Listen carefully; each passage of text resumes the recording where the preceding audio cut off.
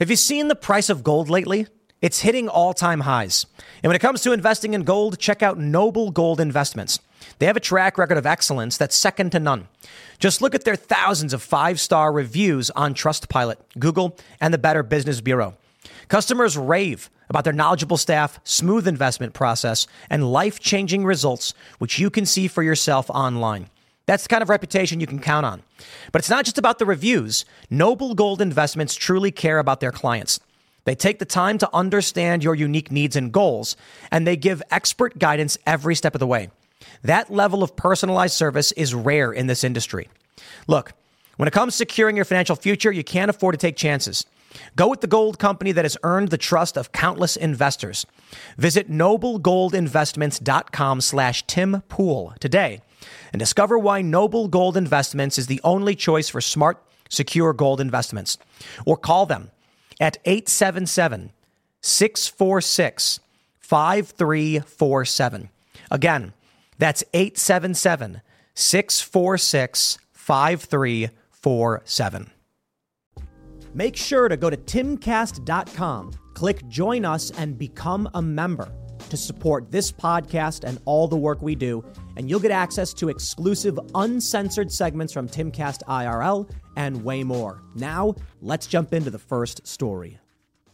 Democrats are in absolute panic over the invasion at the border. And I can confidently call it an invasion because, well, for one reason, obviously, 10,000 plus people coming through every day or more, you could consider an invasion. But now we have Al Sharpton calling the border crisis an invasion. And he's calling on GOP senators to be pressured for allowing this to continue. Now, hold down there, gosh darn minute. How are Republican senators allowing this to continue? Well, my friends, the narrative shift is incredible. I don't remember who tweeted this out, so forgive me for not properly attributing it to you.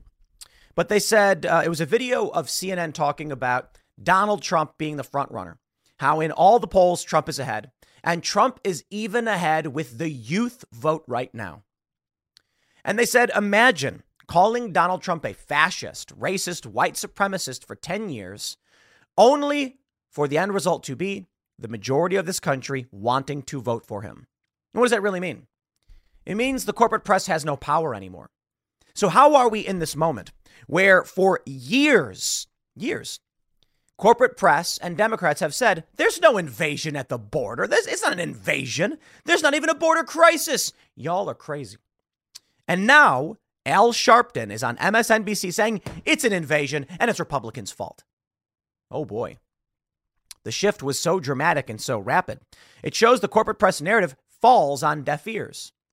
So perhaps it is the master workings of these Republican governors in places like Florida, Ron DeSantis, and Texas, Abbott, sending illegal immigrants up to liberal jurisdictions, cities for the most part, and getting them very angry about it.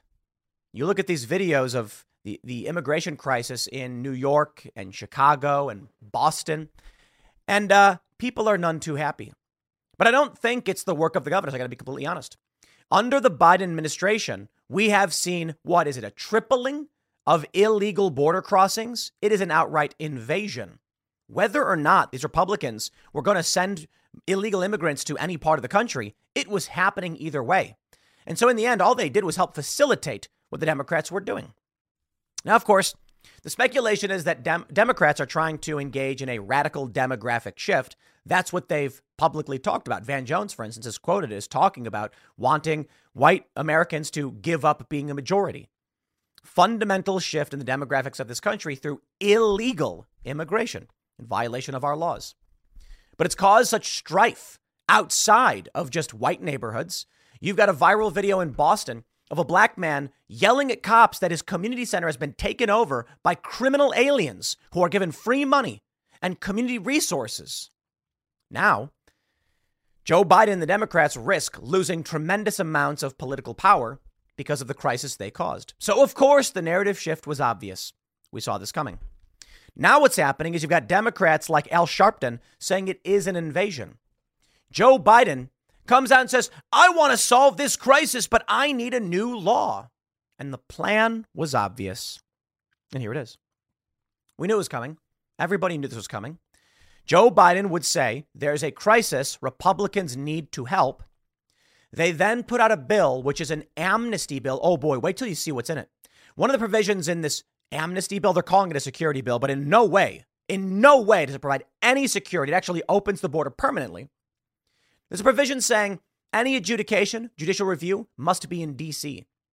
There's actually a provision that says unaccompanied minors from non-contiguous countries don't count towards the total amount of migrants allotted per day, which could be upwards of 8,500 permitted, and it would grant, in certain circumstances, non-judicial review of asylum claims, meaning federal agents could just rubber stamp asylum, give cash and work permits to criminal aliens. This is not a security bill. The bill funds war in Ukraine more than, I believe, the annual budget for the Marine Corps. I could be wrong. I saw a tweet on that one. I could be wrong. Provides funding to Israel. And you know, the Democrats, they really don't want a single issue bill on Israel funding because they are losing tremendous support from progressives. But this is it. Let me walk you through it, my friends. Al Sharpton calls the border crisis an invasion. It's absolutely remarkable what he is saying here, considering not even that long ago, the narrative was there is no invasion. Are you crazy? What is being done to get the public to really rise up in various states to say to their senators? Let me pause real quick. The Chiron, lower third for MSNBC, says House GOP vows to kill Senate border bill as aid for Ukraine hangs in the balance. That they want to see the border issue resolved. I mean, you're getting migrants beating up policemen in the streets in New York. You're seeing an influx of migrants all over the country that frankly have people outraged. And couldn't there be some kind of public pressure put in the next couple of days in some of these senator states saying, why are you allowing this to continue? Because at the end of the day, senators have to deal with their voters. And at the same time, in the bill, you give money to Gaza, to civilians in Gaza and Israel. But the border, I mean, we're looking every day at the invasion of migrants, and they're playing a time game with politics on this. Couldn't that pressure put to bear in their home states? Amazing. And these people are evil. Let me play that again. But the border, I mean, we're looking every day at the invasion of migrants, and they're playing a time game with politics on this. Every day, an invasion at the border. Holy crap. Well, I can at least say it's good that now everyone's against it. At least Democrats have flipped on the issue. They're losing. It doesn't matter what the corporate press says over and over again. There's no invasion. There's no border crisis. You're crazy. And now they lose. Let me pull up some articles here. Here, I love this one. Biden and Democrats are their own worst enemies on border crisis. Whoa! Daily Beast? That's basically the CIA. Border crisis. They're just outright calling it a crisis. Well, I'm impressed. What else do we have? The GOP fears working with Biden more than it cares about fixing the border crisis. I just don't get it. I got to be honest. I don't get it. You can't for the longest time claim there is no border crisis and there is no invasion. And if you're racist if you say it's an invasion. And then once you realize nobody is listening to what you have to say, you flip on the issue. Well, I suppose the issue is there are a lot of Trump derangement default liberals who don't pay attention, starting to notice criminal aliens flooding their cities. So the Democrats have to direct their anger at Republicans. To be fair, Republicans are pretty garbage on the issue, too. State Republicans, perhaps a bit better, especially in Texas. Oh, here's Vox. Democrats are trying to pass a right-wing border bill, but the GOP won't let them. These people are evil, man. I just think they're evil. A right-wing border bill? Remarkable. You know, I got community noted the other day because I was talking about the Biden administration calling in the Alaskan National Guard to stand against Texas as I framed it. Perhaps I was a little too forceful in how I described it. And it weighed on me a little bit. Like, should I lighten the load on that one? And I'm just like, let me explain, because I do think it's fair to try and address these things, because I don't want to play the game they do. 20 members of the Alaskan National Guard are called federal memo to assist federal agents and CBP on the border, which includes 4 states, which includes Texas. They'll be providing resources, logistics, and aviation for CBP in 4 states, again, including Texas. Perhaps a bit hyperbolic for me to say standing against Texas. But my point was, at a time when the Texas National Guard has outright rejected CBP's policies and federal jurisdiction, calling in Alaskan National Guard for deployment, they prepare, is a huge mistake, misstep, bad messaging. And it is fair to point out the deployment could be in 2025. It could be earlier, but likely a year from now. My point is simply, as I made in all those videos, a grain of sand added to a heap, not a direct declaration of conflict or anything. But the last time they did this was 5 years ago. Now is not the time to make a declaration like this. So perhaps a little hyperbolic. But I look at the news like this and I'm like, it's not a right-wing border bill. It's a far-left open border policy bill. And headlines like this are absolutely false. You know, I can respect that people will be critical of me for saying it's too hyperbolic and it's misrepresenting. And I'm like, did you know Fast Growing Trees is the biggest online nursery in the U.S. with more than 10,000 different kinds of plants and over 2 million happy customers in the U.S.? They have everything you could possibly want, like fruit trees, palm trees, evergreens, houseplants, and so much more. Whatever you're interested in, they have it for you. Find the perfect fit for your climate and space. Fast Growing Trees makes it easy to order online, and your plants are shipped directly to your door in 1 to 2 days. And along with their 30-day Alive and Thrive guarantee, they offer free plant consultation forever. This spring, they have the best deals online, up to half off on select plants and other deals.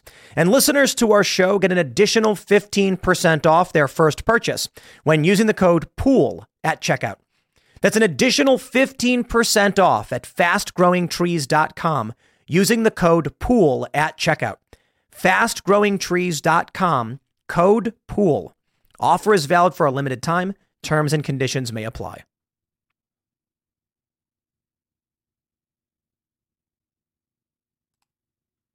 Maybe. I don't know. Maybe you're right on that one. I don't know what else to say. I feel like I'm right, but I accept maybe it was a little too much. Maybe I'm wrong. And I look at this and I'm like, this is just an outright lie. The bill is in no way a right-wing bill. It opposes everything that Republicans have been calling for on the border. We're not perfect, so I'd apologize and say, man, I don't know. I mean, maybe some of the critics are right on that one. What else can I say? In this instance, though, are you kidding me? Oh, here you go. Newsweek. Robert Reich, y'all know him, y'all love him. Reich, I don't know how to pronounce his name. No, there's no border crisis. Republicans are perpetuating another big lie. It's from 3 years ago. Just about. Forbes. There is no border crisis, from 2019. There has been for some time. Now, back in 2019 under Donald Trump, he was working to do something about it. I love this one. Tufts University. Oh, we love our liberal universities. This one's from only a few months ago. Stop calling it a border crisis. The narrative that the U.S. is in the midst of a border crisis only empowers the media and politicians to peddle nonsensical and barbaric policies. Yeah, here's Forbes from 2018. There is no crisis at the border, and DHS stats prove it. I kept saying it over and over and over again. Well, where are we now? The narrative has shifted. And with this bill, Democrats are claiming that Republicans are opposed to their own right-wing bill. Take a look at this. McConnell cautions Senate Republicans against bipartisan border bill from SCNR.com. The Senate must carefully consider the opportunity in front of us and prepare us to act. Well, of course, by now you've probably heard a lot of the issues in the bill, with the bill, as to why Republicans are now saying, no, don't support it. Because the bill would rip this country apart instantly. Democrats are trying to do that, but only want to win the narrative. And that's the game. Now that they're acknowledging an invasion and a border crisis, they want to codify the crisis at the border while pretending they're solving it. It's evil. The Republicans are bumbling dotards who are assisting Democrats in their ridiculous plan, but at least there are some Republicans calling this out in the House. Actually stand against the garbage that Biden's administration and Senate Democrats are pushing forward. But they're lying to us, the Democrats, the whole way to convince Republicans and the voters that it's Republicans who oppose fixing the border. It's nightmarish. It really is. And, you know, people have asked, like, how do you deal with the Trump derangement syndrome people? I'm like, I know it's tough because I had my story from this past weekend. I told you yesterday. The guy I met in D.C. who would not listen to any reason, doesn't read the news, doesn't know, doesn't care. Just everything Republicans do is wrong and evil no matter what, and he won't listen. Okay, let me try it again for you. I just showed you all the articles. It's remarkable. Please share this video. I don't know if they're willing to watch a video like this, but I please share it because maybe they will. Maybe they'll have a Brandon Strzok moment. He talked about how he finally decided, I'm going to watch one of these videos attempting to debunk the Trump narrative. And then he realized, wow, that was true. And he said it caused physical pain for him to see the media had lied to him. Democrats and the corporate press have for years said it is not a border crisis. But now that y'all are angry about the massive influx of criminal aliens, they are now turning around and blaming Republicans for it. Not that Republicans are good. I think the Republican Party is garbage. But Joe Biden and the Democrats have denied it and advocated for it in some circumstances, now pretending like it's actually Republicans who are opposing fixing the border. And that's what they said. They're saying on MSNBC and other platforms that, you know, Donald Trump, the reason the Republicans are trying to stop this border bill is because they want chaos. Yeah, they want to blame Joe Biden for it. Well, it is Joe Biden's fault for what's going on. DeSantis refers to bipartisan Senate border bill as a farce. It just shows me the contempt that these people in D.C. have for the American taxpayer. Well, let me show you right here. Here's the bill. I'll scroll down to page 150 for something that's absolutely remarkable. Judicial review. This was noticed by Josh Smith. He brought it up to us yesterday on Timcast IRL. Check this out. Notwithstanding any other provisions of this act, judicial review of any decision or action in this section shall be governed only by the United States District Court for the District of Columbia, D.C., which shall have sole and original jurisdiction to hear challenges, whether constitutional or otherwise. Wait. Whether constitutional or otherwise? That was funny because when I read that, Ian, Crossland on IRL, he immediately like, what? Whether constitutional or otherwise? So they're saying they may do unconstitutional things? Yeah. And if you have a complaint about it, it has to go to D.C. To the validity of this section or any written policy directive, written policy guideline, blah, blah, blah, you get the point. What does this really mean? Well, this goes along with what I was saying about Alaska having a potential deployment for logistics and support to CBP, who are currently in opposition to the Texas National Guard. It will happen potentially in the Trump administration. This judicial review basically means that if Trump gets elected and says we have to stop the border crisis and tries, they will push it to D.C. court where he will lose. I want every Democrat concerned about illegal immigration to understand this. All of my friends' parents who are like, I don't know what's going on with this illegal immigration thing is getting crazy. If Trump does get elected, whether you like him or not, if you are concerned about what's going on the border, Michael Rappaport, for instance, guy doesn't like Trump at all, but he's concerned about this. If Trump gets elected and this bill passes, he won't be able to do anything to stop it. Trump will say, executive order, we're putting a stop to this. No, you're not. We got a bipartisan border bill that says we can do these things. And if you got a problem, it will be heard in court in D.C., where the D.C. bureaucracy is going to bang the gavel and say Trump loses. We shall continue.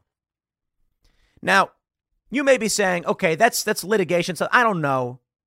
Let's try this. I think this one's on page 2. Do I have a I don't know if I have this is going to be tough to find.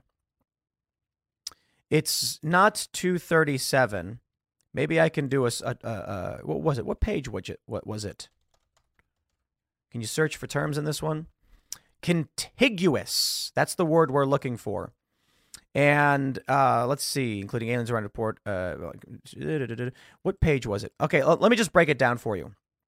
There is a certain provision in this that says that, here we go, we found it. It was 213, sorry. It says limitations.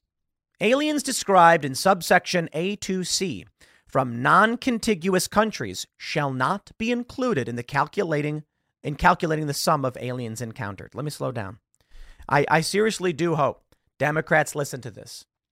Let's say you're not familiar with politics all that much.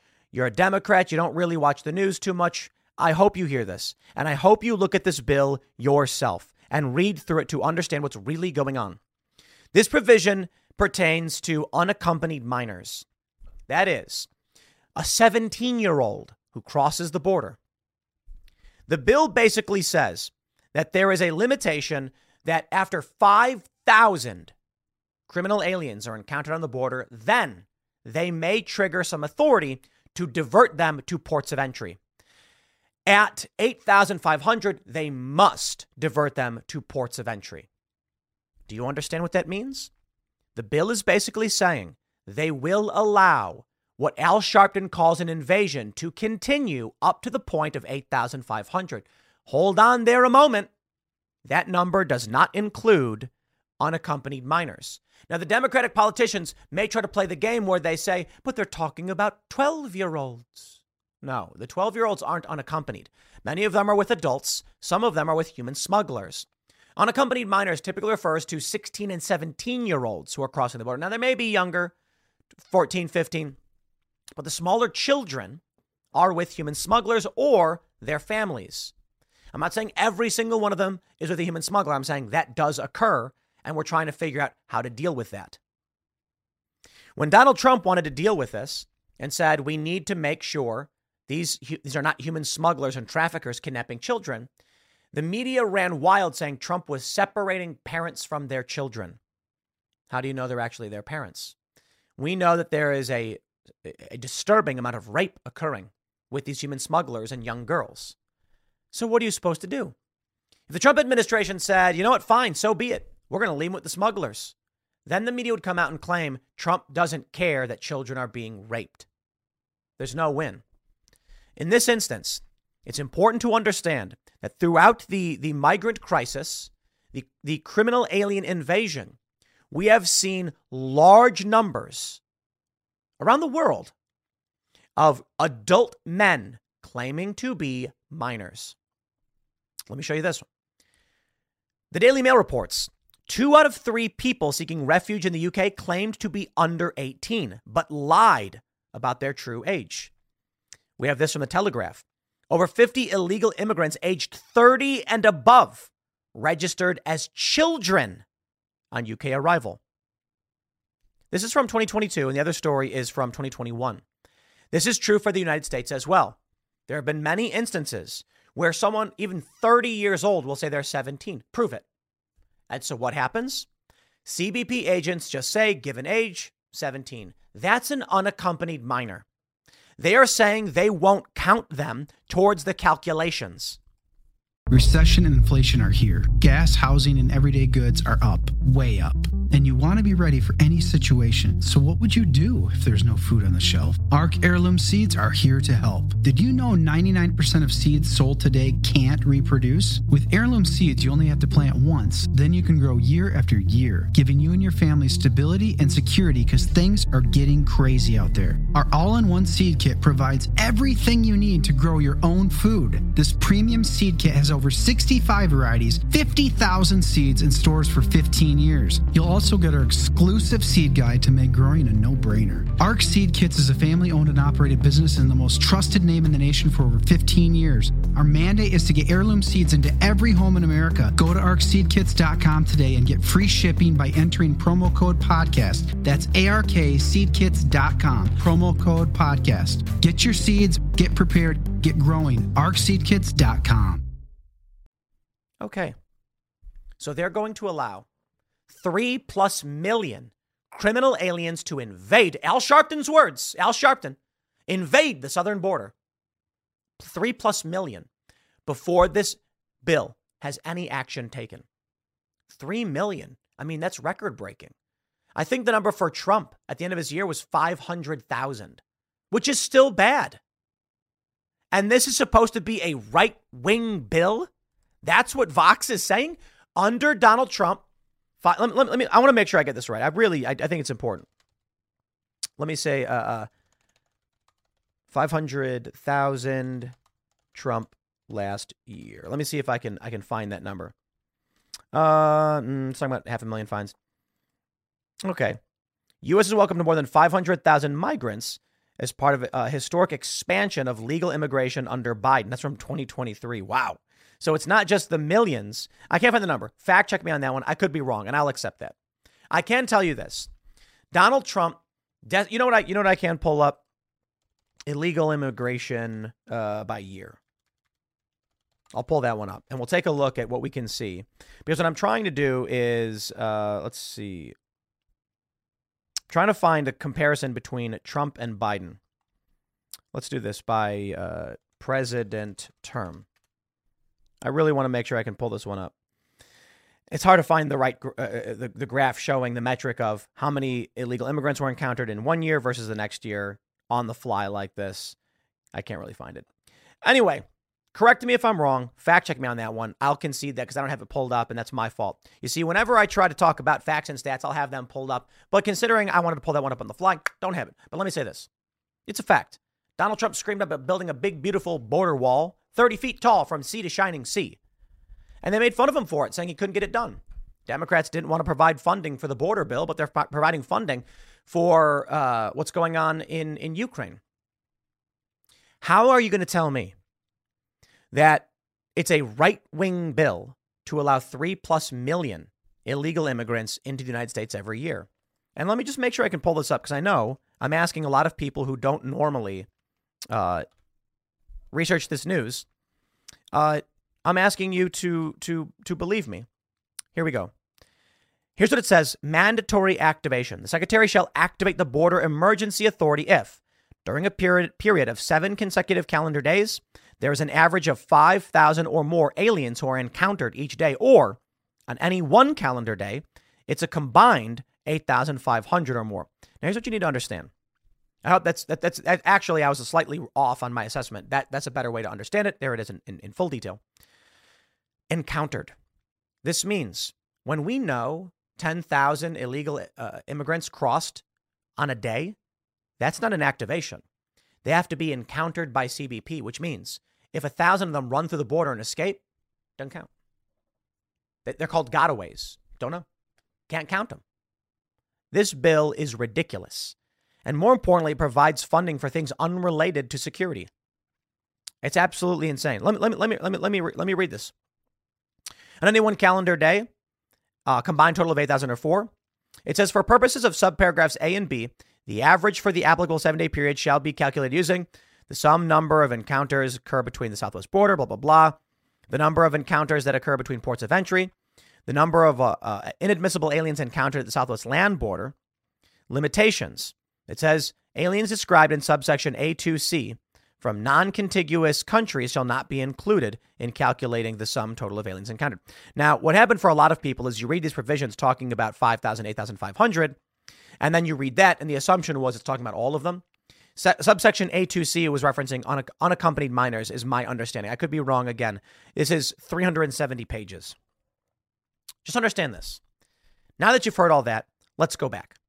Mitch McConnell is backtracking on this. Good. Democrats are now claiming an invasion is actually happening. That's incredible. And the media and the corporate press is blaming Republicans for obstructing to create chaos. I'm sorry. I can only say that these people, Al Sharpton, Joe Biden, they're evil. They lied to you. They claimed there was no problem. They facilitated the problem. And now that you're upset, and the Republicans in the Senate have basically betrayed their voters, but the House Republicans are saying no. The House Republicans are being blamed for facilitating what Joe Biden did. Man, it's just absolutely great. Man, I really want to pull up this graph that shows illegal immigration, but I can't find it. So maybe I'll pull it up for the next segment. Absolutely incredible to see what's happening, president by president. But I hope you get the point. It's a crisis for Democrats because it's going to affect their ability to win in November. At this point, though, I think that point made earlier, it's clear. They called Trump a fascist for a decade, a white supremacist, a racist. And now people are going to vote for him. Why? Because they're feeling the physical effects of Democrat policies. I'll leave it there. Next segment's coming up at 1 p.m. on this channel. Thanks for hanging out, and we'll see you all then.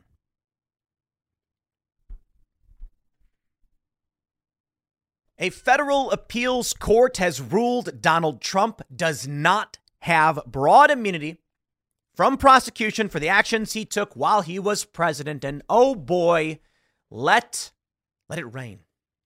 I really don't think so. I don't think any Republican is going to go after Joe Biden or Barack Obama or, for that matter, any of the other presidents. I mean, you got Bill Clinton, you got George W. Bush. But let's just start with my lifetime and what I am familiar with. Barack Obama murdered more than one American citizen without charge or trial. Now, of course, we can sit here and talk about how Barack Obama ordered a drone strike on a civilian target in a country we are not at war with, Yemen, killing a 16-year-old American citizen who is accused of no crime, Abdulrahman al-Awlaki.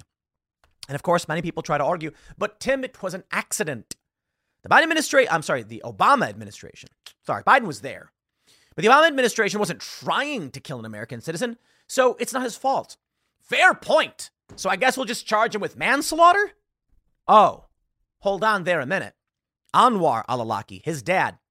Yeah, now this one's a little bit more interesting, but still stands. Anwar al-Awlaki was accused of being an al-Qaeda operative. Well, that's really bad, isn't it? So Barack Obama personally ordered the execution of an American citizen. You see, in this country, the president doesn't just get to decide to kill you without due process. But unfortunately for this man, and I don't know, maybe he was a really bad guy. That's fine. But we put people on trial in this country. You arrest them. You stop them. There's a fair point, I will concede, that when it comes to war operations, if you've got a guy who's actively engaging in militaristic style attacks against you, okay, well, you defend yourself. But that being said, there still should be an inquiry, an investigation. There should be committee hearings asking the question, could this man have been apprehended and brought to justice? Because it is imperative, in my opinion, that we put people who commit crimes like this on trial to prove it, to show the world, to show the people of this country. Well, now they've said Trump does not have immunity. Of course, this will likely move up to the Supreme Court, where I got to imagine they're going to say he does. But in the meantime, my friends, I ask simply this. I don't know, Ken Paxton? Who do we got in West Virginia? I don't know how West Virginia operates, but I'd imagine the AG oversees all this. So could any single Republican pursue a criminal inquiry into Biden or Obama for the love of all that is holy? Here's the story from NPR. You know, we love using our lefty sources. A 3-judge panel of the U.S. Court of Appeals for the D.C. Circuit has ruled that Donald Trump does not enjoy broad immunity from federal prosecution, a major legal setback for the former president who said he will appeal. They wrote that for the purposes of this criminal case, former President Trump has become Citizen Trump, with all the defenses of any other criminal defendant. The ruling comes a month after lawyers for Trump made sweeping claims that he enjoyed immunity from federal prosecution, claims that lawyers for the special counsel said would undermine democracy, and give presidents license to commit crimes while in the White House, such as accepting bribes for directing government contracts or selling nuclear secrets to a foreign adversary. In fact, those claims are true. Why? There has to be a standard. You can't simply say some things are exempt and other things are not. Barack Obama murdered more than one American citizen, in which case I don't see a difference between bribes and murder. They're both crimes.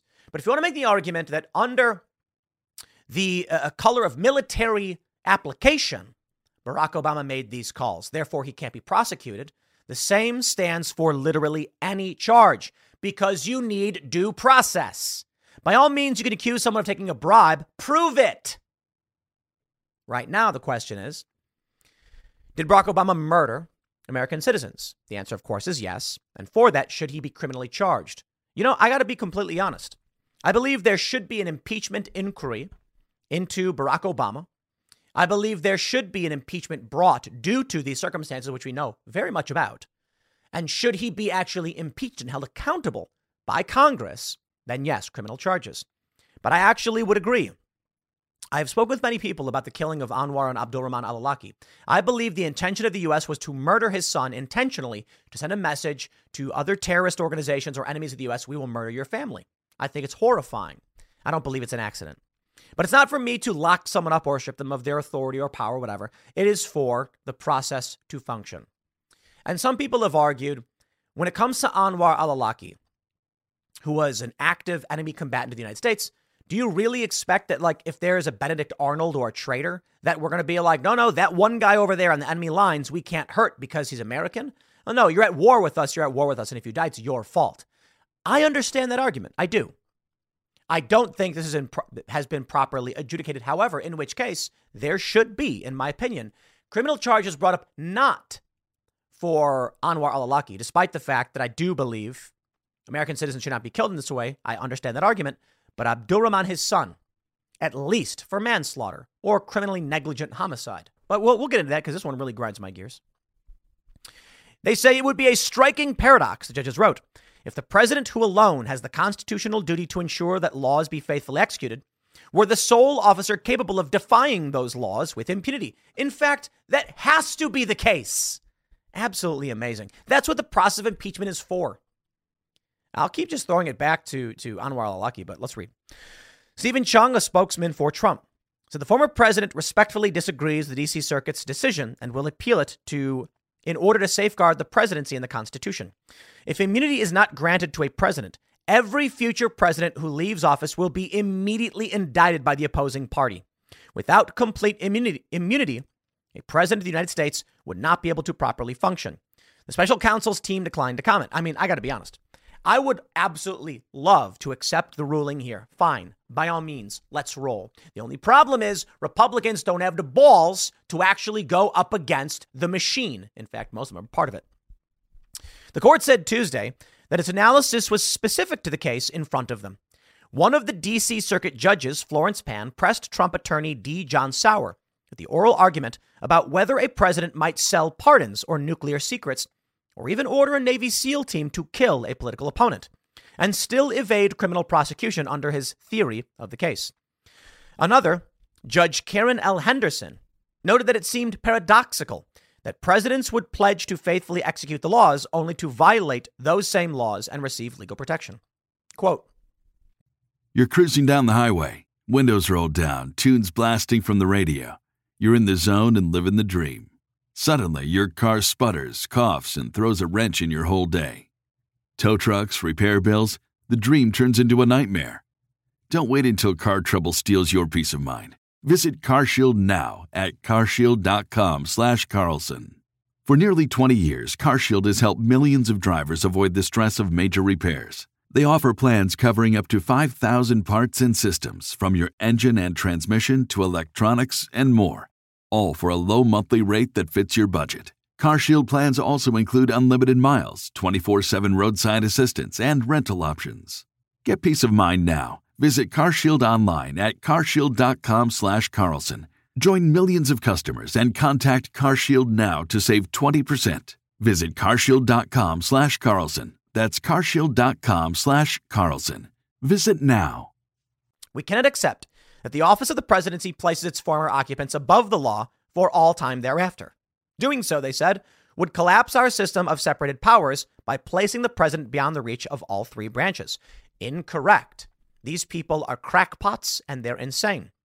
Is this a joke? Quite literally, the impeachment process is through Congress to check the power of the executive branch. What we don't want is the state or federal law enforcement of the next executive administration to target the previous administration due to political differences. It should be the legislative branch through the impeachment process that opens the door to target a president, determining whether or not what they did was a high crime or misdemeanor. Trump has pleaded not guilty to 4 felony counts that accuse him of leading a conspiracy to cling to power and disenfranchise millions of voters in 2020. Prosecutors say that this culminated in violence at the Capitol, etc. Blah, blah, blah, blah, blah, blah. Okay. It, in fact, is the duty of Donald Trump to have pursued all means to retain his seat. And the terrifying thing here is that they're criminally charging a president for his constitutional duty, hence the argument of immunity. Okay, you want to make the argument, let's make the argument. You argue that Donald Trump lost, he should have accepted his defeat, and that's the end of it. If Hillary Clinton believed that Donald Trump had won because of Russia, should she have said, no, it's fine? It's absolutely fine that Russia installed a dictatorial president. No, Hillary Clinton tried, and many of them did, to pursue let's just say they went extra legal with it. But my point is this. In the event that a foreign adversary subverts an election process and the president then pursues some kind of reconciliation, adjudication to figure out what's going on here, as he should, the argument from the left is this president should go to prison for trying to do it. No, the Constitution requires a legitimate process. As the president, he pursued all methods and means to explore and investigate the results of an election. That is his duty. Why? Many states, state legislatures, and many lawyers and activists and lawsuits had emerged saying something's not right. Well, the president should pursue that. And guess what? He lost the fight. That's it. We move on. To pursue him criminally after the fact would imply that any president who is anyone, even if he's not even running for re-election, should he dare to try and figure out if there was some criminal activity in an election, he would go to prison for it. That's absurd. Tuesday's decision comes at a crucial time for Trump. It's a blah, blah, blah. We get it. We get it. All right. Let's play the game, ladies and gentlemen, because I am so on board for this. The killing of Abdul Rahman al-Awlaki. Okay. 16-year-old U.S. citizen who was killed by a drone strike under a policy approved by Barack Obama. His father, Anwar al-Awlaki, was also alleged to be an operational leader of al-Qaeda. He was killed by a CIA drone strike, also ordered by Obama 2 weeks prior. Alleged. Obama killed an American citizen on an allegation. For this, I believe there should be a criminal investigation. You know, you come across a man and he's holding a knife, standing over a dead body. We say, okay, drop the weapon. You are under arrest on suspicion of murder. Why? Because we saw you standing over a dead body. Okay. Then we have an investigation because on the surface, it looks pretty bad. What do we find? In fact, there is a security camera and it shows this man who was holding the knife walking up and seeing a dead body on the ground with a knife next to it and blood everywhere. Panic, call for help, grab the knife. For whatever reason, he's stupid. He picks the knife up, then realizes what it is, and then the police show up. Now, it looks like he may have murdered the guy, but then it turns out he was a bystander. How about this? The guy walks up with a surveillance footage, and it shows the man walk up, and there's a crazy guy waving a knife, screaming around, and then they get into a fight. The guy defends himself. The other guy dies, and then they come and they arrest him, and it turns out there was a legitimate reason as to why there was lethal force used. The man was defending himself. In this instance, I think it's absolutely fine to say there should be an investigation as to why Barack Obama murdered this American citizen without charge or trial and figure out if it was some kind of security issue for the United States or was Barack Obama just committing a murder. It is remarkable to me that an American citizen, was murdered and all Obama had to say was, he was an enemy. Is this a joke? Do we really live in this world? Okay, fine. I am fine with an impeachment inquiry into the actions taken by Barack Obama to determine whether or not he killed someone wrongly. If the impeachment inquiry turns up that he did, and he's impeached for it and convicted of the murder, then he should face criminal charges. But right now, understand the simplicity of the circumstance we are in. Many would argue that it was Obama's sworn duty under the Constitution to defend this country from an enemy, foreign or domestic. And in this instance, Anwar al-Awlaki is accused of being an operational leader of al-Qaeda at war with the United States. I think it's laughably absurd to criminally charge a president for defending this country from an enemy attacker. That being said, as an American citizen, we should get an inquiry into this. There should be a heavy investigation, and there should be a report released as to why an American citizen was killed in this way. Instead, we have nothing. And the bigger question, of course, is beyond murder. What about negligent homicide or manslaughter. Why was Abdulrahman killed? 16-year-old American citizen. Was he born Boulder, Colorado, Denver? He was born in Denver. He lived in San Diego. Human rights groups questioned why al-Awlaki was killed by U.S. in a country we were not at war with. Jamil Jaffer, deputy legal director of the ACLU, said, if the government is going to be firing Predator missiles at American citizens, surely the American public has a right to know who's being targeted and why. Two U.S. officials, speaking on the condition of anonymity, stated their target was Ibrahim al-Bana, an Egyptian believed to be a senior operative in al-Qaeda. Another U.S. administration official, speaking on the condition of anonymity, described Abdulrahman al-Awlaki as a bystander who was in the wrong place at the wrong time. I don't buy it. I really don't.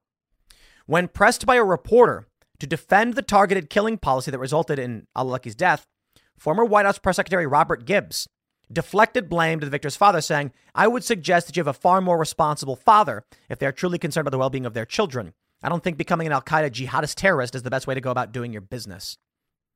And for this, Abdulrahman al-Awlaki is dead. Okay. We're going to play that game. Let's play that game. Trump has no immunity. I was waiting for this moment. Ken Paxton, Texas. You going to file criminal charges against Barack Obama?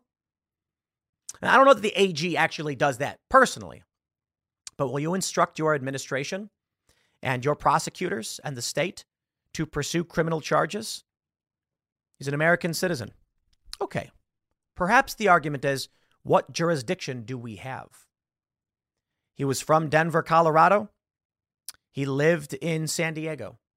So perhaps the argument's going to be, we don't have the jurisdiction to pursue a murder charge for someone who didn't live here. I am sure outside of this, actually, let's pull up Anwar.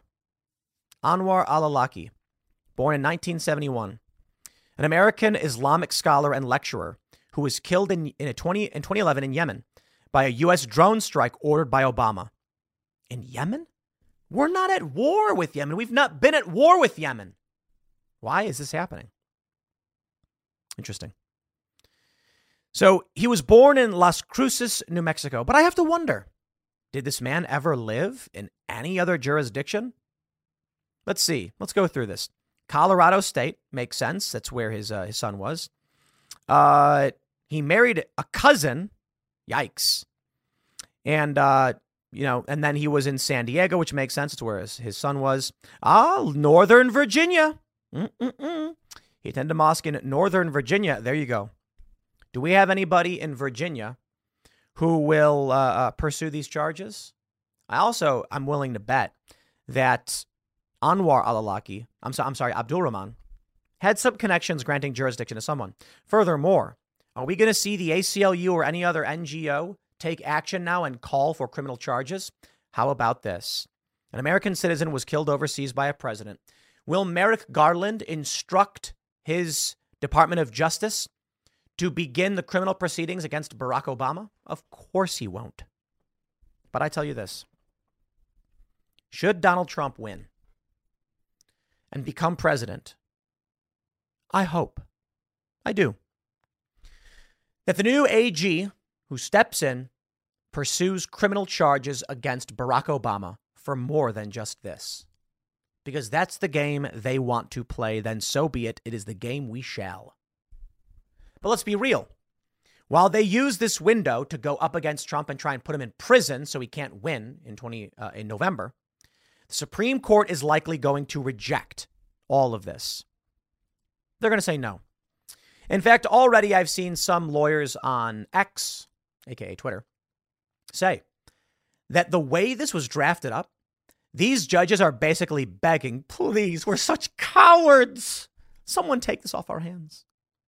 The argument, of course, is that they do not want to be the name behind destabilization or this political issue. You know, judges are fairly cowards. Tend to be, many of them, not all of them. There's probably a lot of judges who are pretty brave. But boy, oh boy, do we see more and more just how cowardly so many judges are. The Supreme Court justices themselves are mostly cowards, absolute cowards, I have to be completely honest.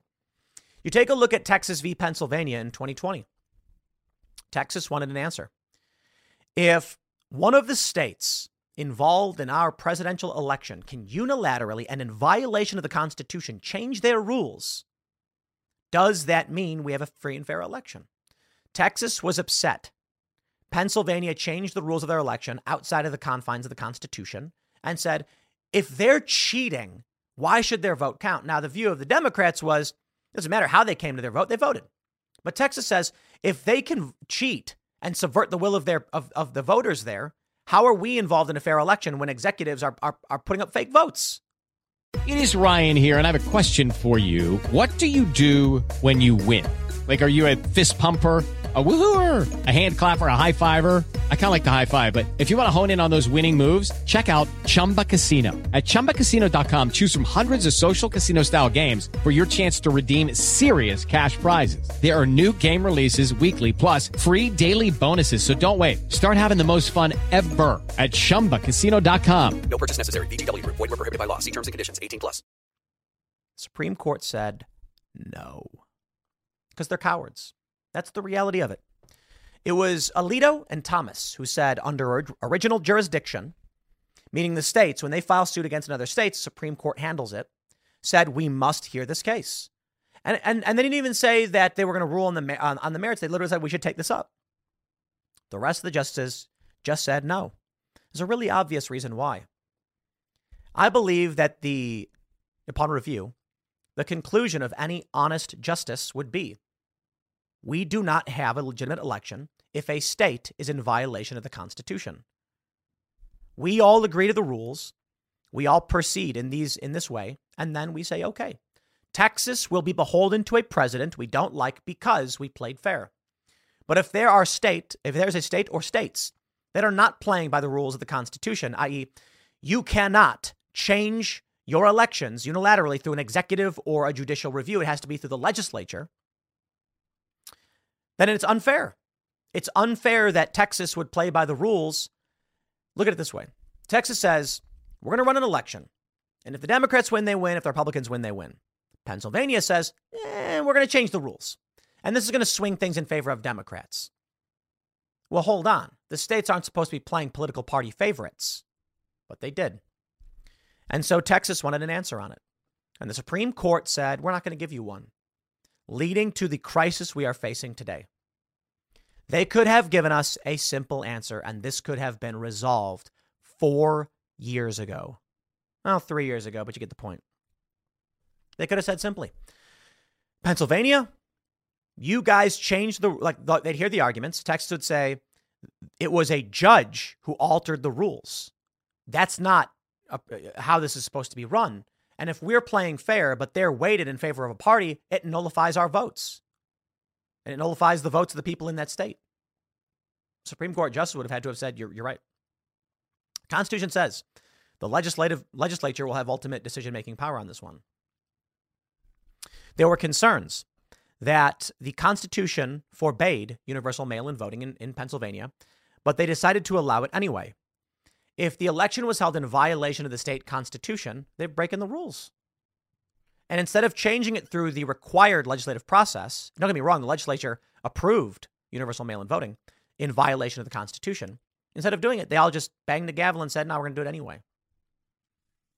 Supreme Court justices were too much of cowards to do anything about it. But we'll see. This question will fall into the lap of the Supreme Court, and I believe it's fairly obvious they will rule Trump does have immunity. However, it's entirely possible they rule he does not have immunity, in which case Trump's probably going to go to prison. But we'll see. I'll leave it there. Next segment is coming up at 4 p.m. on this channel. Thanks for hanging out, and I'll see you all then. Taylor Swift is big mad because that guy who started tracking private jets of Elon Musk now tracks the private jets of basically everybody. And he found out that Taylor Swift actually, well, according to this report, had 2 jets and flies a lot. Now, Taylor Swift is basically saying you are stalking and harassing me and you should stop. But this guy points out, hey, look, man, everybody's quite concerned that Taylor Swift is flying private, pumping out nearly 140 tons of carbon emissions. Oh, man. I love this story. Look, I know everybody's just so tired of Taylor Swift and they're like, oh, who cares? Politics, dude. This is so perfect. Taylor Swift, who is the celebrity darling right now. I mean, she's like the top celebrity. I know some people are like, no, Trump is the top celebrity. Okay, Trump is running for office. But yes, Taylor Swift is one of the top celebrities, most famous people in the world. Everybody wants to know, is she going to be able to make it to the Super Bowl from Japan? And what's going to happen at the Super Bowl? And I just love this because you cannot be a leftist, climate change advocate, and a fan of Taylor Swift at the same time because she flies private like crazy. You know, the story is actually really funny. So I tweeted out that if I would insist Taylor Swift double global atmospheric carbon concentration if it meant otherwise she could not be at that Super Bowl. It was funny. Somebody tweeted, they were like, I don't know what that means, but I'm taking it as disrespect. Here's what I'm saying. Yo, I don't care that Taylor Swift is pumping out carbon emissions. Literally do not care. I think most of the stuff they're pushing out about it is lies. I do believe human pollution causes serious problems. The bug population is gone. I got concerns about the plastic in the ocean and what we're putting in our bodies. So yeah, human pollution's a bad thing. I don't believe the climate change people, though. They buy beachfront property. So as for Taylor Swift, y'all got a big conundrum right now. You cannot cheer for her going to the Super Bowl to be with Travis Kelce while also being an advocate to stop climate change. And you know, this brings itself back to this whole narrative about people claiming Taylor Swift is going to be this Democrat plant and she's going to help Joe Biden. And I'm just like, dudes, please. You have every opportunity to weaponize politically Taylor Swift to the right-wing advantage. So I will say it again. Taylor Swift must make it to the Super Bowl so that she can see her beau, Travis Kelce, win the game-winning touchdown and take home that Super Bowl ring. And the only way she can do it is flying on a big old private jet. I'm down for it. I literally have no beef whatsoever with Taylor Swift flying on a private jet. I actually think it's kind of pathetic. It's kind of nasty that there is this guy who's like, let's track everyone's private jets. They do this, many of them, because they want to shame and harass people who fly private because of carbon emissions. Now, don't get me wrong. You drive a car.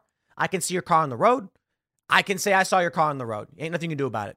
It just so happens there's very few private jets relative to how many cars there are. So when someone's got a website tracking the real-time information of your private jet, it can be really annoying. Now, Taylor Swift, she got safety issues. Look at this. But there are activists who want to shame her, get her to stop flying private, stop flying at all, probably many of them, because of the carbon emissions produced by her plane. So check this out. Taylor Swift threatens to sue College Jr., who runs social media account that tracks her private jet, accusing him of stalking and harassing behavior. I got to be honest. This dude, I think the principal reason that there are people behind this is because they want to shame people who fly private. Private jets produce a ridiculous amount of carbon emissions. It takes a ridiculous amount of energy and resources to fly a private jet. Commercial jets, bigger, lower energy costs, more overall energy consumed, but more humans transported, much more efficient. The only way Taylor Swift would be able to do her tours is literally flying private. So now Taylor's basically trying to get him to stop saying she's going to file legal action against him. He points out this. This is what Jack Sweeney, the guy who's tracking her jet, said. In a statement to Daily Mail, he said, I think it's important to note that nowhere do I intend harm. Full stop. What does that even mean? Dude, if you tell everybody where Taylor Swift is landing, many of these private airports don't have heavy security. So most of the regional airports that, we've flown into or that we have here, like Frederick, for instance, there's Martinsburg. It's like a chain link fence. Some of them don't even have anything. You walk right in the tarmac. If you were going to publish it, Elon Musk was landing at one of these smaller, FBOs, they call them, fixed base operators. There could be a crazy person standing right there where there's no security. What ends up happening then is Taylor's going to be forced to land at a larger airport with security. It's going to be more expensive. Anyway, he goes on. He says, also important to note that this letter came days after headlines about her jet use caused bad headlines for her about carbon emissions. A year earlier, her team stated to the media that her jet is rarely used by her and it's loaned out. The statements by her team directly contradict each other, just like her team's response to there being one jet, which is only true in the past 2 weeks. Her family together has owned, and he lists two tail numbers, for years, only changing recently, saying there is only one jet and is an attempt to make the family's jet use seem not as bad, which may be now true. This is only recently changed. The event was eerily similar to December 2022 when Musk tweeted he could take legal action against me. Apparently he couldn't. All of which was disproven by OSINT. Swift's team also suggests that I have no legitimate interest in sharing the jet information, which is inherently wrong. Her fans, the ones who have grown to use Taylor Swift Jets accounts and subreddit, the tracking accounts routinely have more supporters and fans than otherwise. When the Embassy of Japan in the USA makes a statement saying that they're confident she's going to make it, I think people are interested to know. What they're saying basically is she is pumping out carbon emissions like no other. And this has got the progressive left all riled up. Take a look at this. From the Daily Mail. Taylor Swift slams reports she is the biggest celebrity CO2 polluter of the year after her jet tops new list of stars with worst emissions, claiming that her plane is loaned out regularly to other individuals. I got to tell you, Taylor, that excuse does not fly with climate change activists. You own a private jet. They don't care if you are on it. What you're saying with this headline is you are profiting off of climate change. So to be like, I only fly a little bit and I let other people use the jet so it's used more frequently. Heavens. What you should, I guess there's no answer. You can say you can shut up. But look, I'm not trying to rag on you, Taylor. I'm 100% A-okay with you flying private. I respect it. I got no beef. I think these people are liars, political ideologues, and they're trying to use you to win political points. I think you absolutely should fly private from Tokyo to Las Vegas, and you should enjoy the Super Bowl. With the Lucky Land Slots, you can get lucky just about anywhere. This is your captain speaking. We've got clear runway and the weather's fine, but we're just going to circle up here a while and get lucky. No, nothing like that. It's just these cash prizes add up quick. So I suggest you sit back, keep your tray table upright, and start getting lucky. Play for free at LuckyLandSlots.com. Are you feeling lucky? No purchase necessary. Void where prohibited by law. 18+ terms and conditions apply. See website for details. See, my friends, I'm going to let you in on a big secret. I also fly private. I know, so I'm biased. As the 1%, I must protect Taylor Swift's claim to her private jet. Now, to be fair, I don't own a private jet. In fact, when she says that her jet is loaned out to people, I'm probably the kind of people who might periodically take through a broker a jet like this. In fact, I've probably flown on some famous people's jets I wouldn't even know. Oh. Here's how it works. There are many brokers and firms. You call them up and say, hey, we need to be able to fly from here to here at this time. They'll say, okay, we'll get you a quote. They send you a breakdown of costs, landing fees, etc. And they say, here's your dates. You can pay for it. It's going to cost this. And then you do. You land. You never see the plane again. And so for someone like me here at Timcast, when we have to move 8 people and equipment, so if we've got cameras or mics or bags, we have a mobile studio set up, an emergency backup, that we cannot bring on a commercial jet, then, well, there's only real way. I'll break this down for you. Let's totally get into the private jet stuff. So when we travel for a show like we did in Des Moines, we've got a crew of probably 8 people. I mean, in fact, we had more than we had like 12. So some had to fly commercial, but that's the way it's going to go. The only way for me to get there is going to be if I fly on a Friday night after the show, or because we've got to do setup. It's in most of these circumstances, it is basically impossible. For this Des Moines show, it was a Wednesday night. We had to be there Wednesday night, which means Tuesday after the show at 11 o'clock.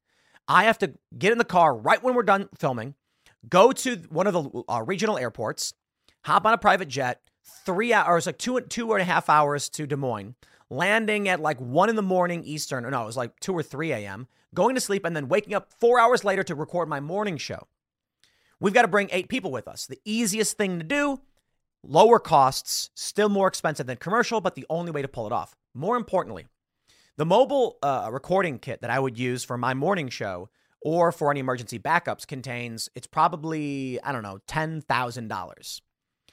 I cannot check that bag. First of all, I used to work for American Eagle Airlines, which is American Airlines Regional, and working in the bag room, look, it's funny because there'll be like a viral video where a guy, they'll see like a ramp agent lifting the bags and shoving them in the thing. And people are like, look how he's manhandling my bags. And I'm like, bro, you have no idea. I got one story from a long time ago. A guy picked up a bag and they're heavy bags, right?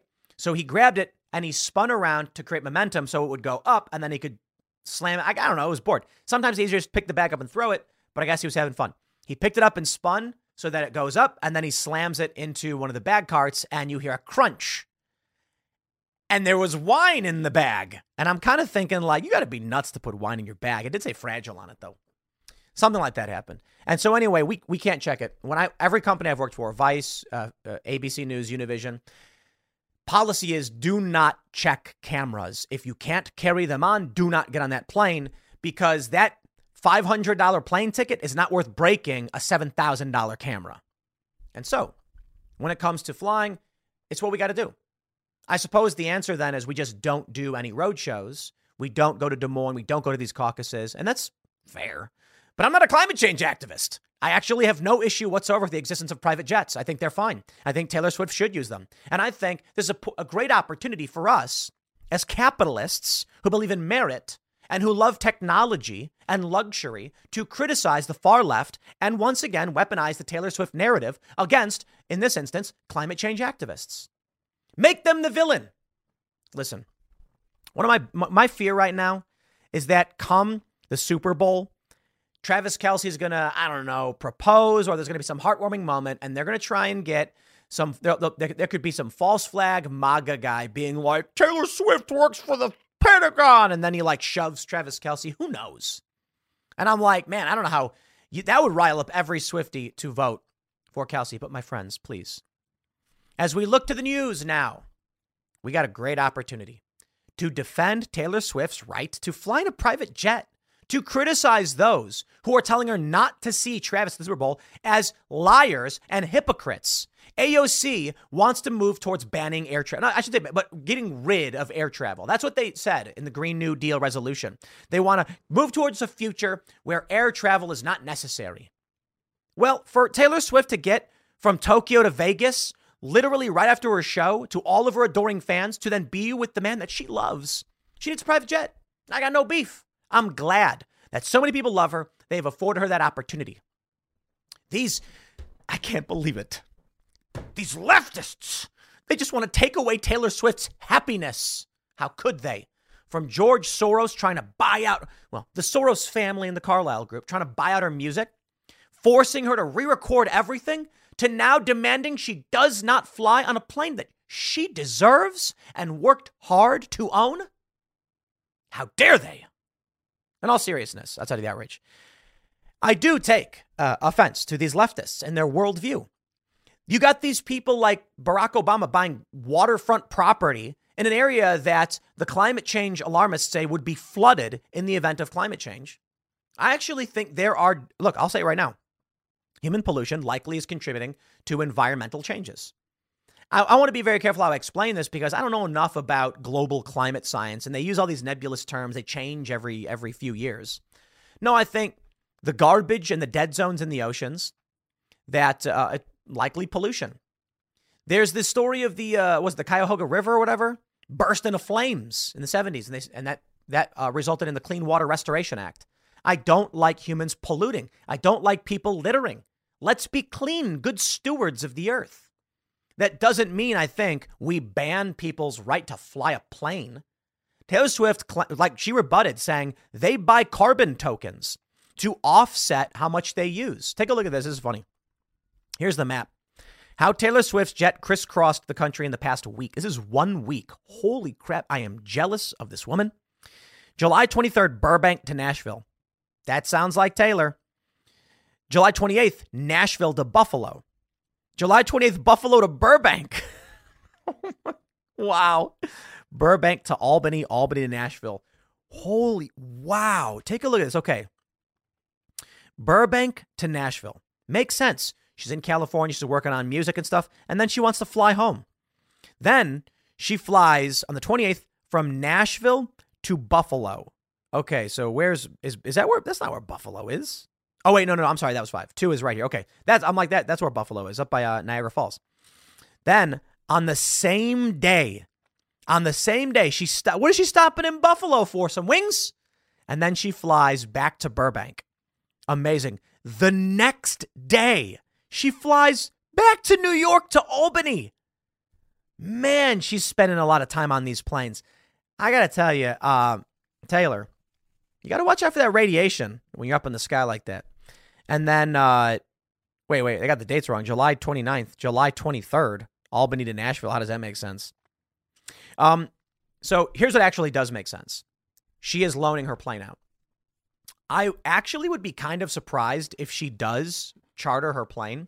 It could be loaned out to other people who are in, you want to say loaned out? I bet it's like within her company or shared third-party businesses.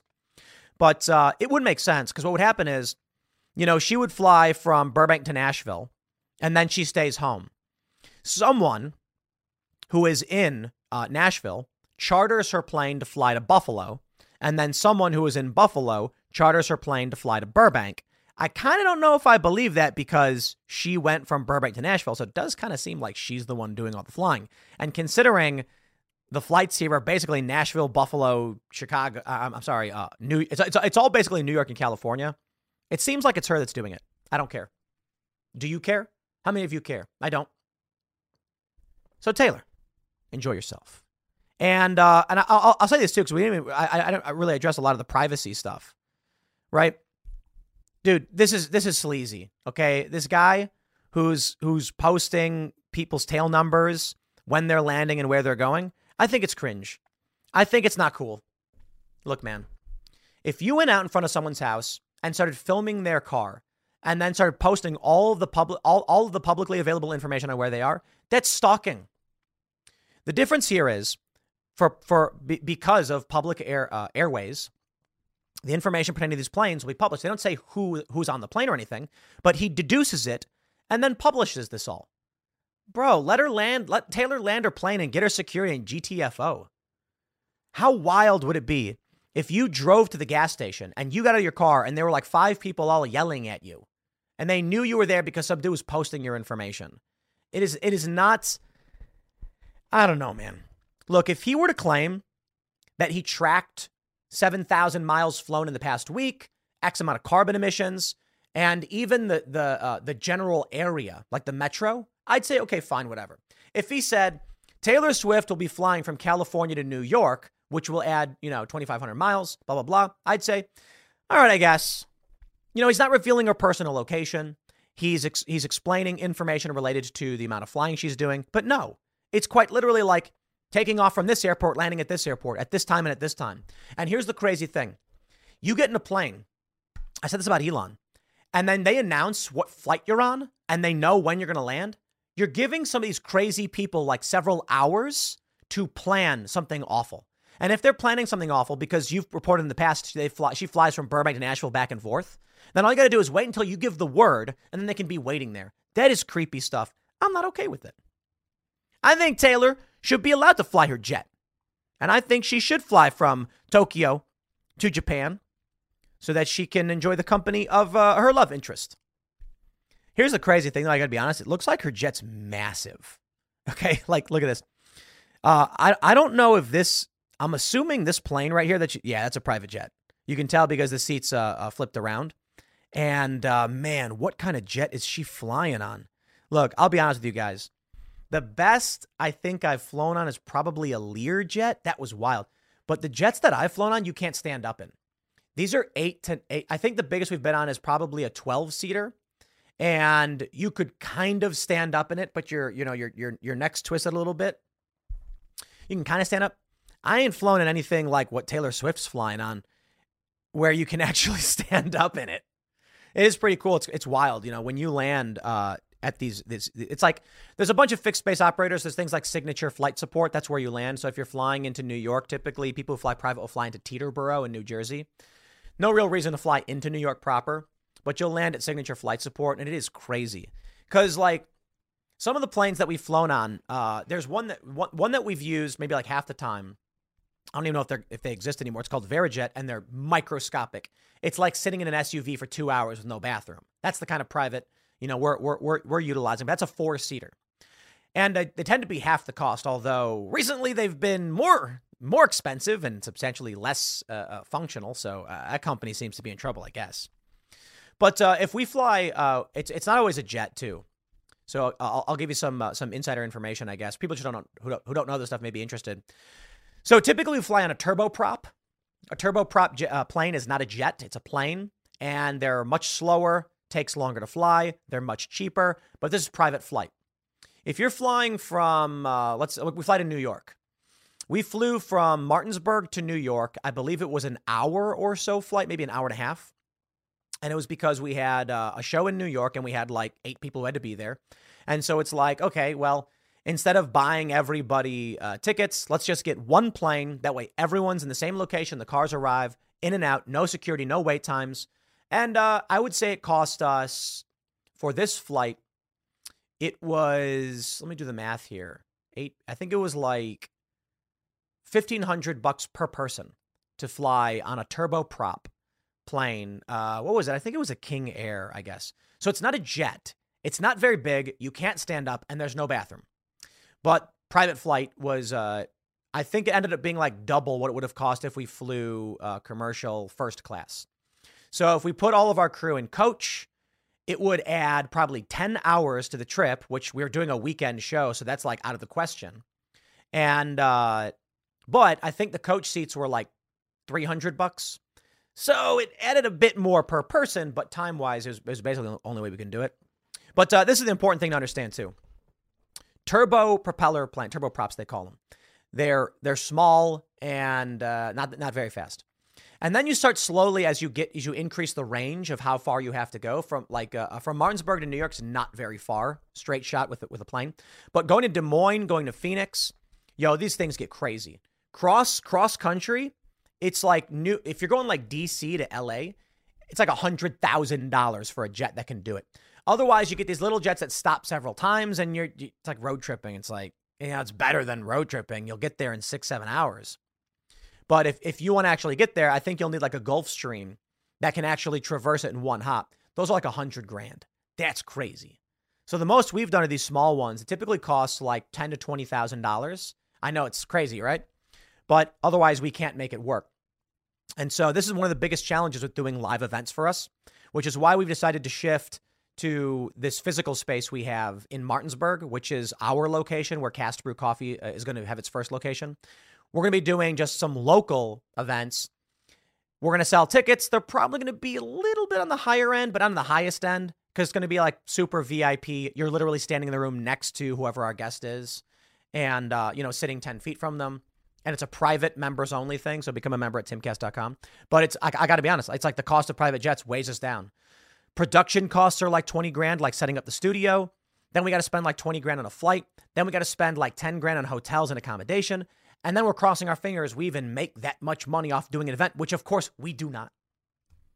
I'll let y'all in on a secret. The amount that we made from the Des Moines event, I think was like $10,000. And then we sold the sponsorship, of course, to Based Records. Shout out to Based Records, fan, and appreciate their support.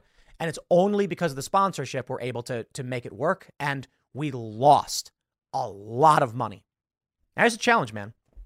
It's a question I suppose I can give to all of you guys who have made it this far in the video. We're able to do it because you guys are members at timcast.com.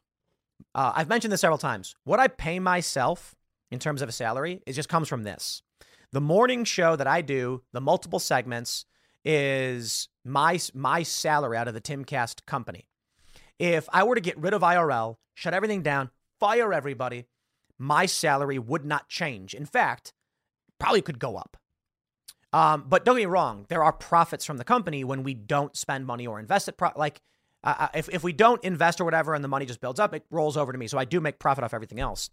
But my view is basically like the timcast.com stuff, all the memberships, we reinvest into going to Des Moines to do the show with Vivek Ramaswamy, even though we're going to lose a lot of money by doing it, because that's the point. You guys are members, you pay for it, and we're like, let's spend the money where we can. And I often say, like, if I was asked what I would, if I could buy anything, what would I buy? I'm like, I'd buy flying to Des Moines in a blizzard to interview Vivek Ramaswamy during the caucuses. That's worth so much more to me than a new pair of shoes or something. But, that means we lose money on those endeavors. I do think it's ultimately good for the business. I think it attracts new members. And the more members we get, the more we can do things like this. I don't like the idea of spending money inefficiently, but we need to get a private jet to be able to fly to Des Moines to do this. So we do. And we lose money, but I think we get something of tremendous value out of it. And I think you guys have paid that membership because that's what you want to happen. So hopefully in the future we can do more of that. And then for like Cast Brew Coffee, almost all the money, I'm pretty sure all of it. Like I'll just say this. My understanding is when you buy from castbrew.com, we sponsor the show. That money stays in Cast Brew. We're trying to build up Cast Brew. It's generating profits and revenue. I loaned it money so it could start. Now when coffee is sold, it goes into the company's accounts where there's a staff. I think we have a couple staff members, maybe just one. And the goal there is to build these physical locations up. So that money doesn't come to me in some, like I'm not buying cars or anything. That money goes towards paying for the expansion of these of the operation of our hopes and dreams for it. So long story short, I don't know. That's some insider baseball on costs and expenses. I bring that up just because, for one, I think people may be curious, but I also want to point out when it comes to Taylor Swift, there's probably such costs that people don't even realize. I'm also going to say, dude, what's it going to cost her to fly from Tokyo to Las Vegas on a private jet? $200,000? Absolutely insane. Crazy, crazy, crazy. But I got no beef, man. Just don't make enemies where you don't need them. Let's cheer on Taylor Swift and criticize those who are saying she shouldn't fly in her jet. I'll leave it there. Next time, it's coming up at 6 p.m. on this channel. Thanks for hanging out, and I'll see you all then. New images have emerged. The current progress of The Line, the nightmare dystopia city currently being built in the Middle East. And, you know, what's really fascinating is when this video first emerged about the quote-unquote line, dystopian city, well, they don't call it dystopian, but I didn't believe it was real. I've seen all these videos of concept cities and plans, and I didn't believe anybody would actually try to start building one of these things. But of course, check this out. They have actually begun the process of building this ridiculous city called The Line, which would stretch one big line. And basically, I think it's like 110 miles long. Here's a concept image of it. It's massive, and you would live inside this big tube, which stretches to the water. 75 miles. Okay, 75 miles. I don't know why they say 110 somewhere else. Take a look at this aerial photo. You can see they're starting to carve out the landscape to begin building this city. You know, I got to be honest. Look at this. This is actually crazy. I got to be honest. I'm pretty much into it. Totally into it. You know why? Not my country. Don't care. Don't live there. But I do appreciate grandiose endeavors. That someone, this is Mohammed bin Salman, Crown Prince of Saudi Arabia, and he's doing something bold and tremendous. And I can respect it. I don't know if it's a good idea or not, but whatever. I don't know if you guys have seen, there's a video they have. I don't think it's too long where it basically like breaks down. Let me play the video for you so we can actually get an understanding of what the actual thing is. Polluted cities that ignore nature.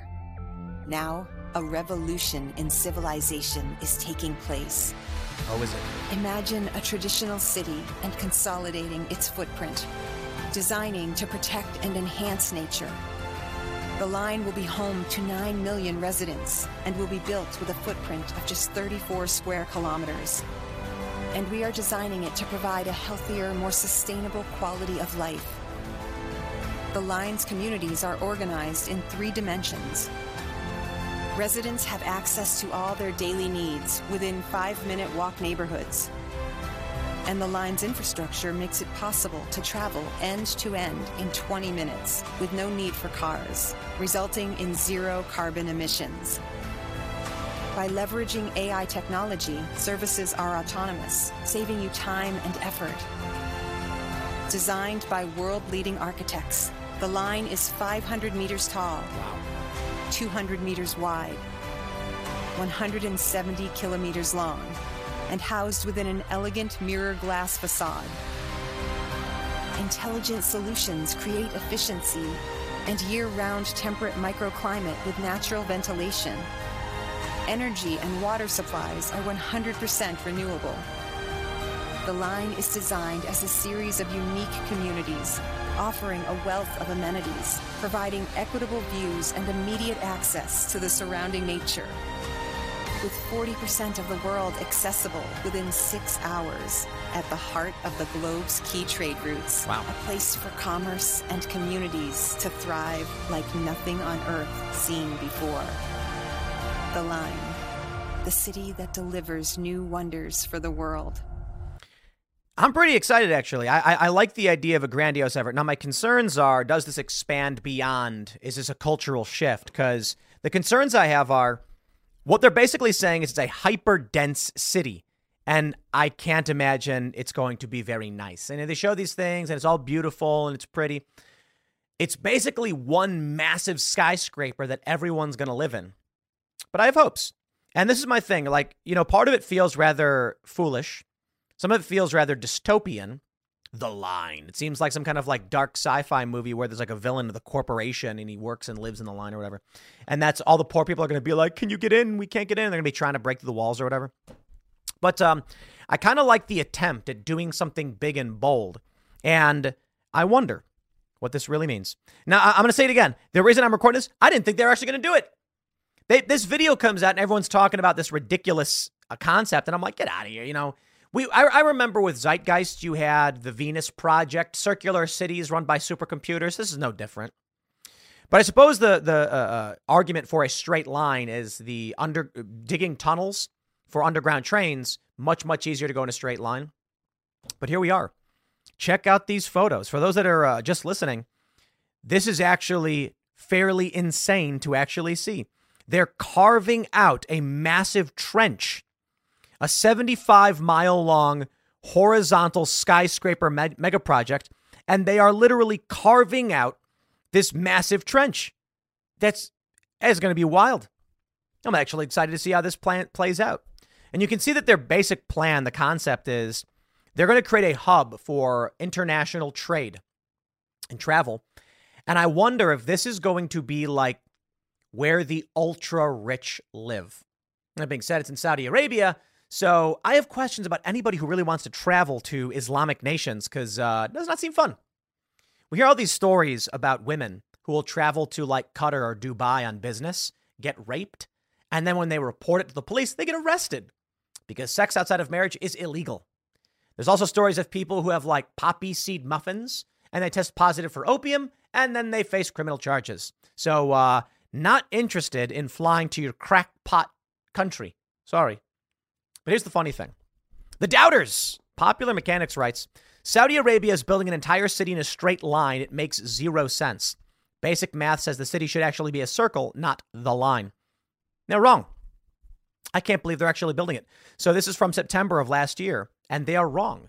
I know. I remember I mentioned the Venus Project from, if you've seen the film Zeitgeist. The idea is to create a circle because it's easier to travel in a circle to get to where you want to go. Concentric circles you have a train in the middle, a train outside. And actually, the argument here is a straight line. It's actually easier. Now, if you're on one end of the line sitting, you want to go to the other, it's 20 minutes. But if you're at any point on average, you're about 35. On average, the distance between you and a target would be 35 miles. They actually break the math down in Popular Mechanics, of course, because, 50 or so % of what the line is. Okay, so here's what it says. Stretches from the Red Sea to the city of Tabuk, 110 miles away, with 9 million inhabitants. I don't know. They're saying it's 75 miles. This has a 110-mile span. I have no idea. They make the argument that if you were to build a circle, they say in this instance, with the line, everyone's going to be 35 miles apart. But if you were in a circle, everybody would be only, what do they say? Is it substantially less? Where's the actual number? 1.8 miles. The distance between two random residents in a circle, 1.8 miles. The issue, however, that many people bring up, they are trying to avoid hyperdensity. It's already going to be a massively dense city, but they want it to be that you are 35 miles apart. Population density sucks. And this might be their saving grace. Because I look at the story of the line and I'm like, you cram everybody into this giant skyscraper and it kind of sounds like it's going to suck. Although I wonder where they'll put their skate park. I do appreciate the ambition of it. Maybe they could make it a little bit longer. But the idea is it won't be as dense. There will be basically two trains running back and forth. And I wonder if they'll loop around at the end, probably. So it's actually a lot of trains operating on 2 different tracks. They say the line, as Bin Salman is calling the ambitious project, will preserve 95% of nature, 0 cars, 0 streets, 0 carbon emissions. The city will be powered by 100% clean energy and artificial intelligence, while an estimated 90% of available data will be harnessed to enhance infrastructure capabilities beyond the 1% typically utilized in existing smart cities. Technological traits aside, can Bin Salman's core concept, a 105-mile city, we got a new number, now it's 105 miles, built in a straight line, actually work? In the city of Chicago, for example, if the city of Chicago were rearranged into a single line at about a density of 1 million resident per 100 miles, the line would stretch almost to St. Louis, a distance of just under 300 miles. The entire Chicagoland area, if it were on such a line, it would reach Jacksonville, Florida. Entirely new paradigm. Or is it? Does it make sense for a city? We just never thought it through. The idea of a very long, narrow city does exist, at least in fiction. Tower of Babylon, 40 to 60 miles high. Yeah, but a tower, with a tower, you've got gravity and you've got all that stuff. I'm just going to say it. I don't know this is possible. 9 million people crammed into this gigantic skyscraper stretching straight across this land. I don't know, but they're building it. The nightmare dystopia is upon us, my friends. I imagine what's going to end up happening is if their vision comes to fruition, then there will be a major economic hub. People will travel far and wide, and it will be like a culturally diverse metropolitan mecca, amalgamation of all these different countries as a major trade hub. That's kind of what they're trying to make it. And, they say 6 hours from most of the world. I don't know that that's possible. On the other side of the planet, I don't think 6 hours makes sense. But I do imagine this may become the multicultural, a figurative Mecca. I mean, it's Saudi Arabia, so Mecca is quite literally there. But like a principal hub for the world, and the global economic powers will live and reside in this massive Elysium-like skyscraper. I don't know. There it is. Look at that. I'll leave it there. Next segment's coming up tonight at 8 p.m. over at youtube.com/TimCastIRL. Thanks for hanging out, and we'll see you all then.